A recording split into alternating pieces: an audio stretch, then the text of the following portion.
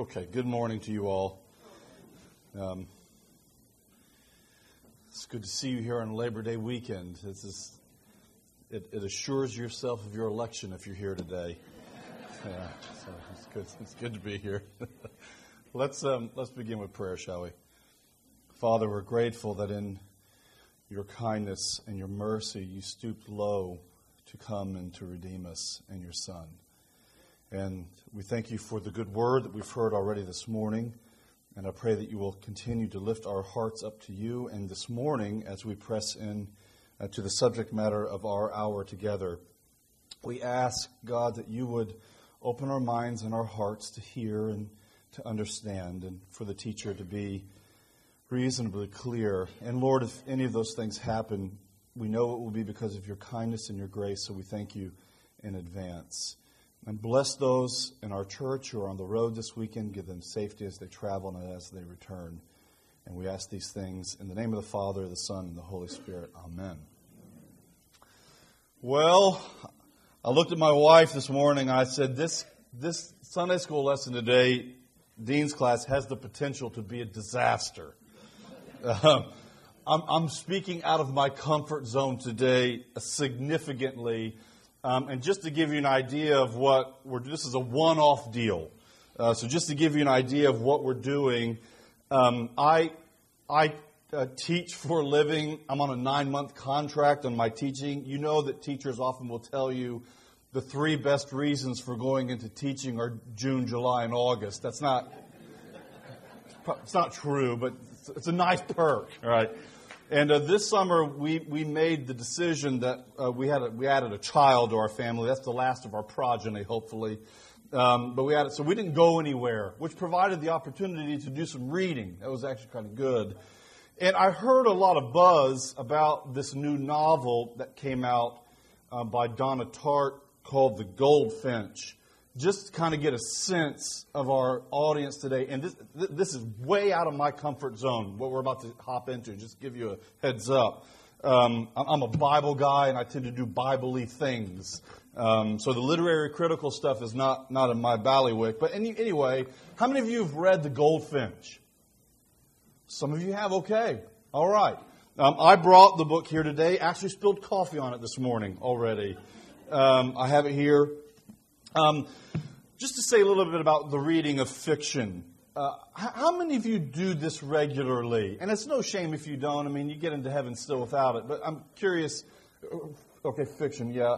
I came to fiction reading in my own personal story a little bit later in life. I can remember enjoying. I was forced to read a lot in junior high and high school. I can remember enjoying a novel, actually, in high school. I think it was John Knowles' A Separate Peace, actually, something like that. I can remember that. But reading novels as a kind of regular discipline has come later for me. So for some of you, the whole literary critical and sensitivity to fiction and writing, you are good at analyzing that. I'm very conscious that Jim is here this morning. This is something that you're good at. For me, I'm not really able to bring a book like The Goldfinch under that kind of critical scrutiny. I read fiction. I don't know why you read it. I read fiction because it brings me into the complex world of other people's lives. It helps me see the world beyond my own provincial proclivities. I realize more than I know how embedded I am in my own shoes and the way in which I see. And so I've also grown, and this is something I'm just beginning to sort of press into, but I've also grown to appreciate more and more the capacity of our language, right? The capacity of language for description, for exploration, to press beyond the surface account of the mundane character of our lives. I don't know how you feel about that, but I love reading fiction that allows me to see normal processes of life from a different vantage point and a more profound angle. So my feelings really are intuitive and not easily accounted for, as really any experiential encounter with the arts is. And we're going to talk more about that this morning. Now, The Goldfinch, just a few things real quickly. Won the Pulitzer Prize for literary fiction this year. For certain of the literary critical intelligentsia in our country, Donna Tartt's winning of the Pulitzer Prize is a certain sign that America has given up its standards for good literature. I've read some of these reviews. I read the review in the New York Review of Books by a lady named Francine Prose. Basically, she said, have we forgotten what good writing is anymore?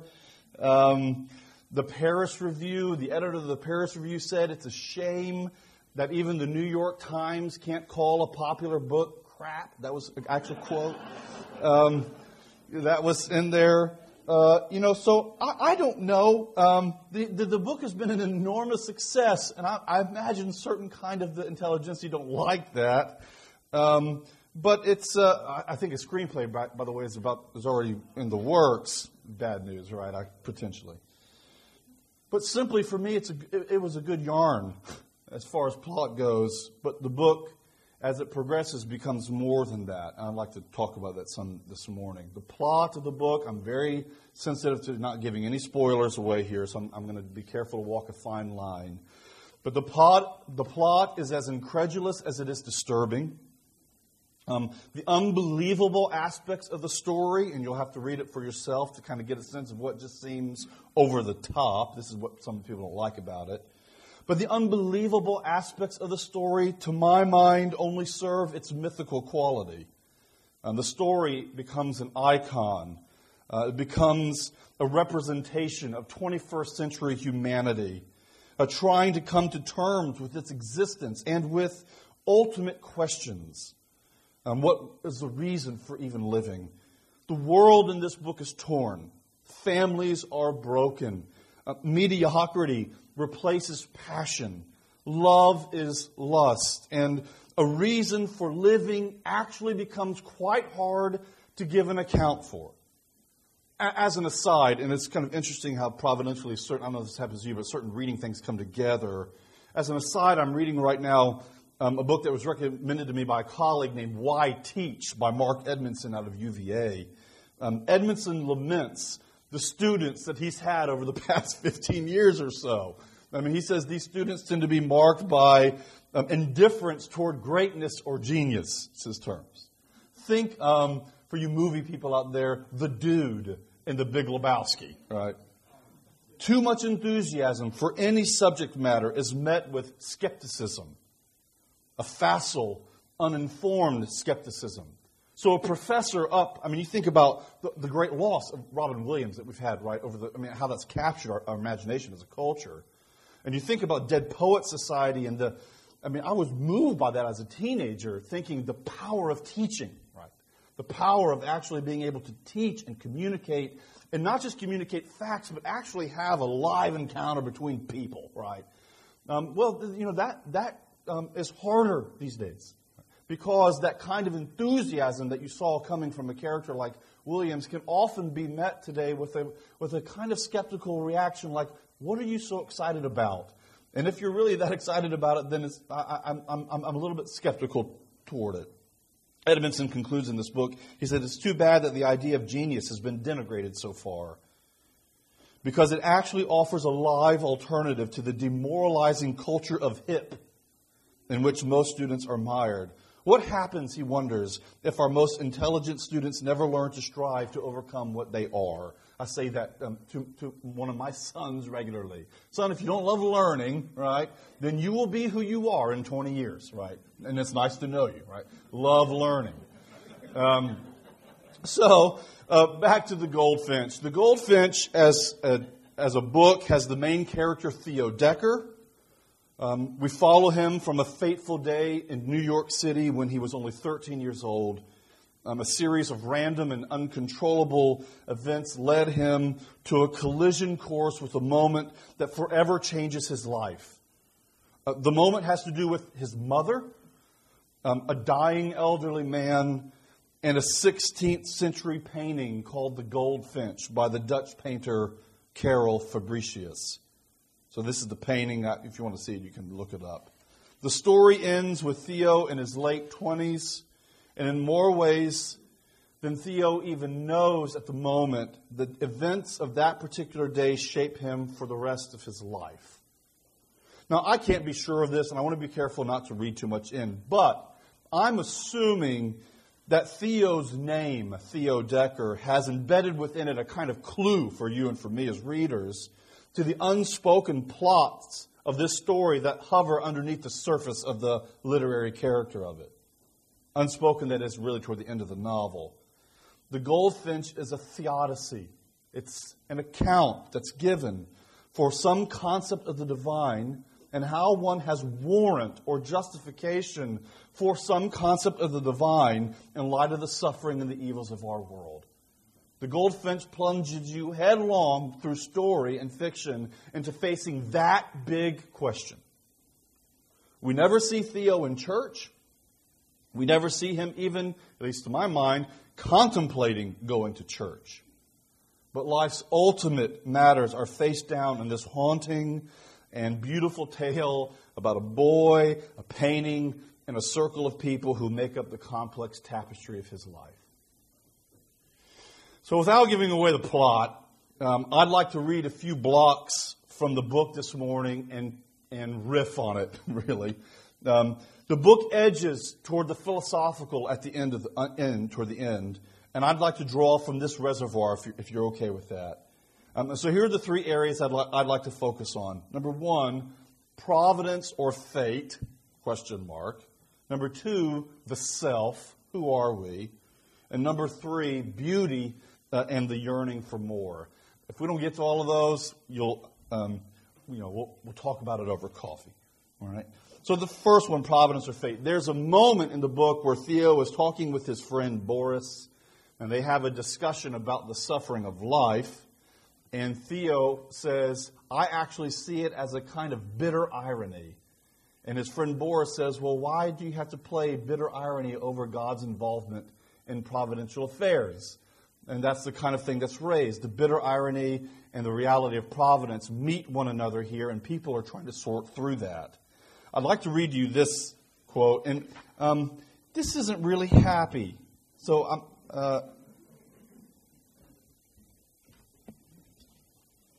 but here we go. And I'm hoping there's some larger truth, Theo is saying, about suffering here, or at least my understanding of it. Although I've come to realize that the only truths that matter to me are the ones I don't and can't understand.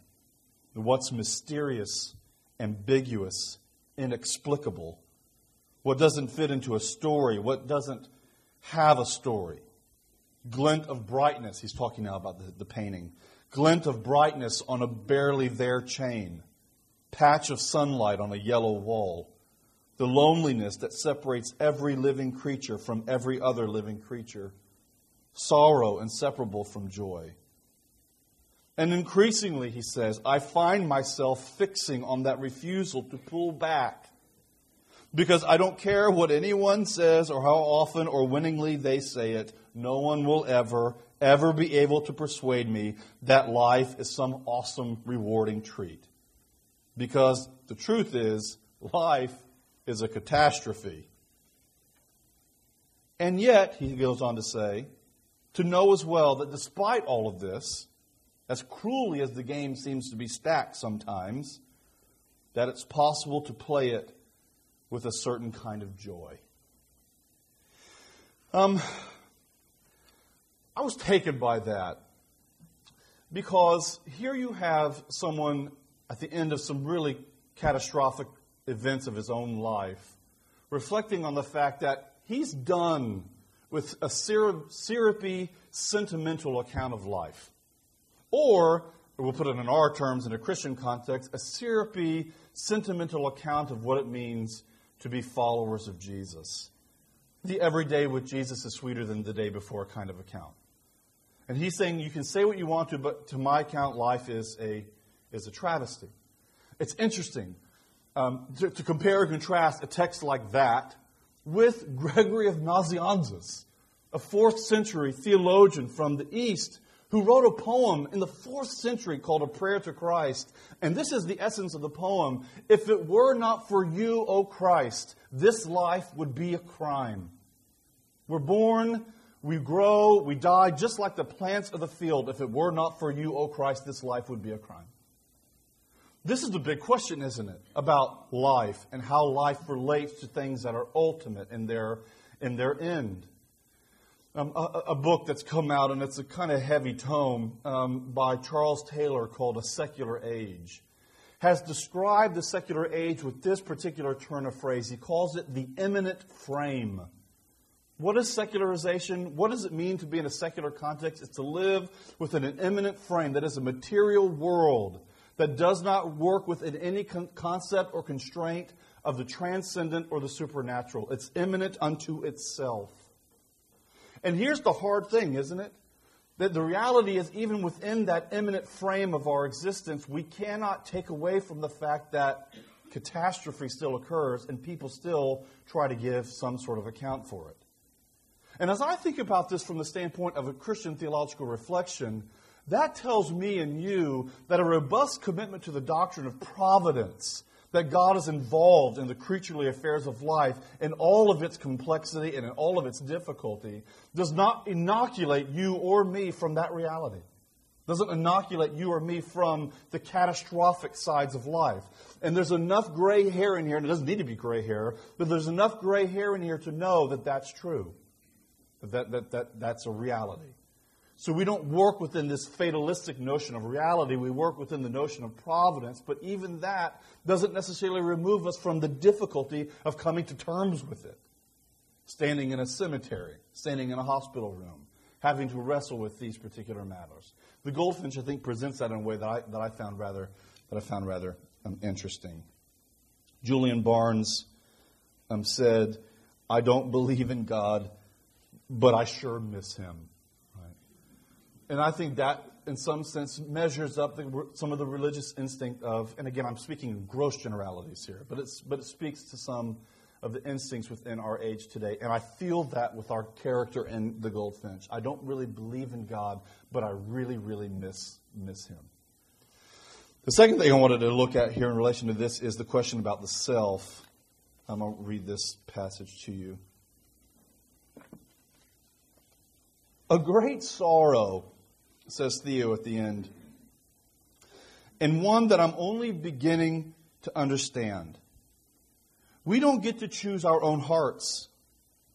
We can't make ourselves want what's good for us or what's good for other people. We don't get to choose the people that we are. Because isn't it drilled into us constantly from childhood on, an unquestioned platitude in the culture, from William Blake to Lady Gaga, from Rousseau to Rumi to Tosca to Mr. Rogers? It's a curiously uniform message, accepted from high to low. When in doubt, what to do? How do we know what's right for us? Every shrink, every career counselor, every Disney princess knows the answer. Be yourself. Follow your heart. Only here's what I really, really want someone to explain to me. What if one happens to be possessed of a heart that can't be trusted? What if the heart, for its own unfathomable reasons, leads one willfully and in a cloud of unspeakable radiance away from health, domesticity, civic responsibility, and strong social connections, and all the blandly held common virtues, and instead straight towards a beautiful flair for ruin, self-immolation, and danger? If your deepest self is singing and coaxing you straight toward the bonfire, is it better to turn away, stop your ears with wax, ignore all the perverse glory your heart is screaming at you? Set yourself on the course that will lead you dutifully toward the norm, reasonable hours and regular medical checkups, stable relationships, and steady career advancement? The New York Times and brunch on Sunday, all with the promise of being somehow a better person? It's not about outward appearances, but inward significance. A grandeur in the world, but not of the world. A grandeur that the world doesn't understand. The first glimpse of pure otherness, in whose presence you bloom out and out and out. That's good stuff, right? I mean, don't you agree with that? I mean, you find this sort of thing that goes on, this be yourself, or another kind of the therapeutic idea within and again, I sound very sort of negative this morning. I'm going to get happy here in a moment. This sort of therapeutic culture in which, you need to forgive yourself first. Forgive yourself. Step toward yourself. Step and embrace your true humanity. And the truth of it is, we know our true humanity, don't we? I mean, this is Reformation Theology 101. That the heart is incurably turned in on itself. I mean, that's what a doctrine, I think, of total depravity is working with. Not necessarily that people are as bad as they can be. That's not necessarily what's going on with total depravity. What it means is that from head to toe, our emotion, our thinking, our ability to will, all of it is curved. It's depravare. It's turned in such a way, it's skewed. It's crooked. All of it, from beginning to end. And when we look into the recesses of our own hearts, we know that that's true. Isn't it something that the advice that's given, turn to yourself, embrace yourself, be yourself, is actually at the core of what the history of the Christian tradition has defined as sin? The turning in on the self. Or in one theologian's terms, Eberhard Jungels' his name, sin is the making ourselves our own neighbors. Turning ourselves into our own neighbors, that turning in on the self. It's astounding, isn't it? And here is someone who says, you know what? I see the little guy behind the curtain. I realize the wizard's not really there. The self who I really would like to be is not the person who I really am. And we tend to project ourselves onto that. I had a funny conversation with Craig Smalley recently. I think he was on the phone or something, but we were talking about how we view ourselves. Even like for me, for example, in relationship to my, some people are in shape and some people are in A shape. You have to sort of think through that. I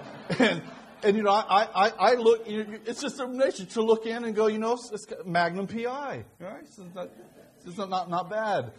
Self-perception is always or tends towards self-deception, doesn't it? When we know that our hearts left to themselves are incurably sick. And that Mr. Rogers at the end of the day really is just a placebo that has no real ameliorative effect for you and for me with our ultimate condition. And that's why, and I don't really all know what's going on here underneath the surface, but that's why when Theo says, and then I realize that myself is only understood in relation to the other as it opens out and out and out. And that's right. That's how we come to know our true selves.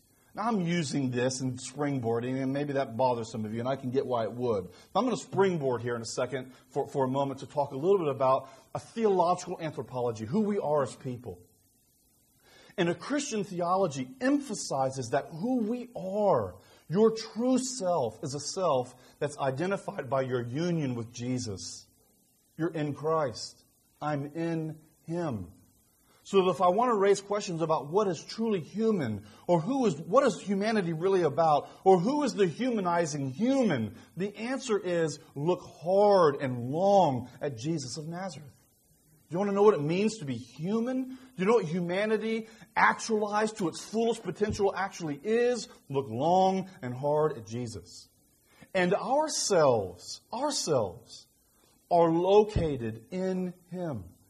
I mean, it's a fascinating thing to think about this, and I've said it in other contexts, but I'll say it again here because it's important to make the connection. It's fascinating, isn't it, to think that someday, the final day, when the resurrection of the dead occurs, we will get to meet our true selves, who we really are. And some of you wives and husbands are excited about that, right? I look forward to really meeting you someday, right? That's going to be a good day, right? I mean, that's our true self. Our true self is understood in relationship to the other, in relationship to our triune God who by His Son and through the Spirit has stooped low to draw us back into ourselves, to redeem humanity and to make all things new.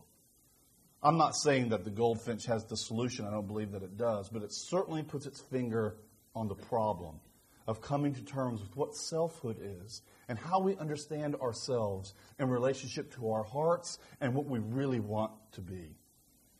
The final thing, all right, these are kind of random, but the final thing is a beauty and the yearning for more. and I realize our time is really going. So let me read this to you. I grew up in a home, my parents are actually here this morning. I grew up in a home with a dad who was really into art, and I was really a Philistine, to be honest with you. I mean, I just didn't really get into it. And then I started dating a girl who then became my wife, who was an art education major. So, the stakes were raised. My interest was piqued, at that point. So I've grown in my against my Philistine ways. But this is a conversation between Theo and a man who becomes, in many ways, a surrogate father named Hobie. Well, for time's sake, I'll stop here. He laughed. What's to say, this is Hobie speaking, great paintings. People flock to see them. They draw crowds.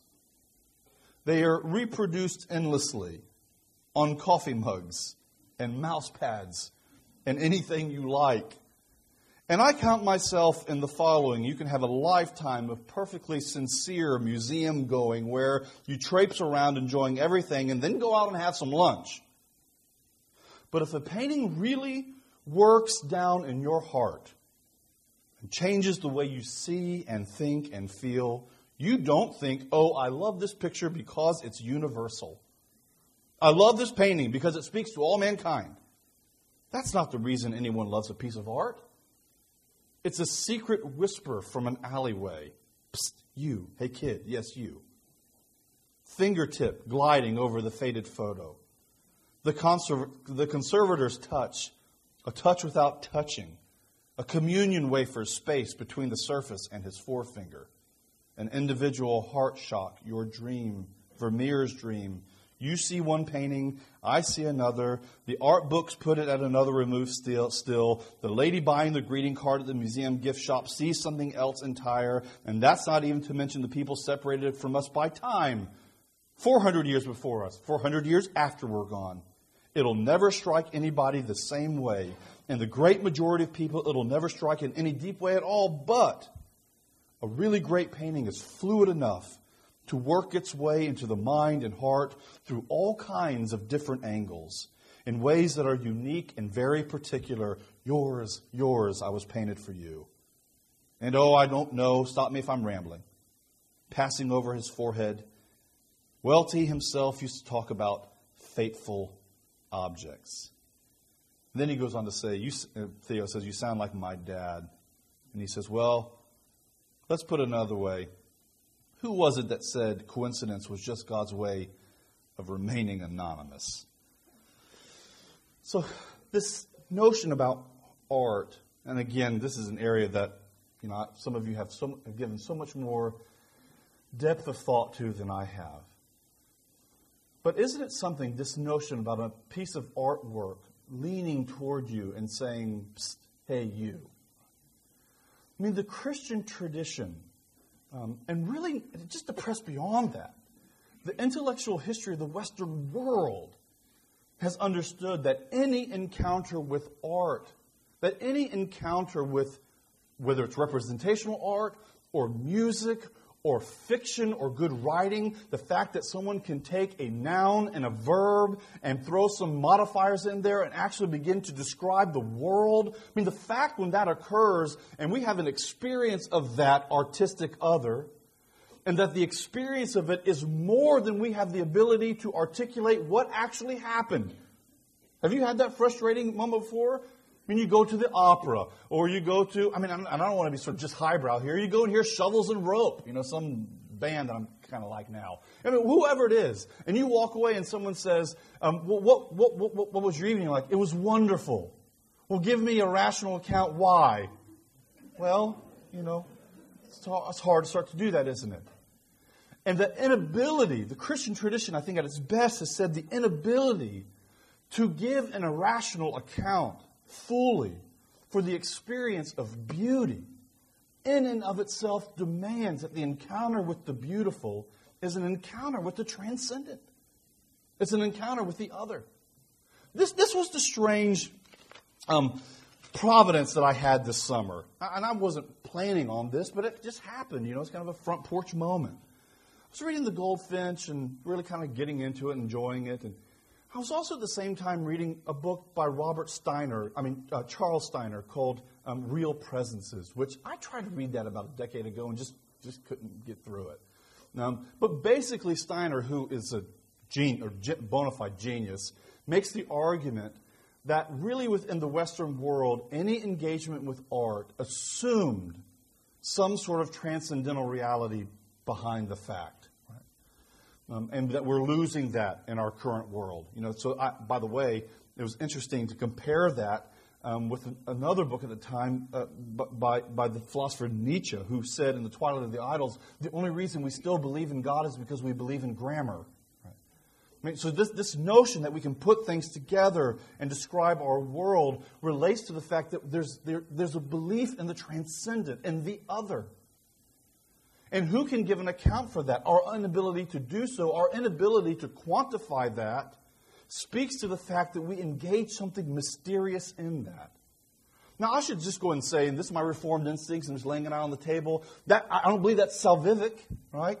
I don't believe that seeing a Rembrandt painting and being moved to tears over it by hours of thought and reflection now means you believe in the triune God, Father, Son, and Holy Spirit.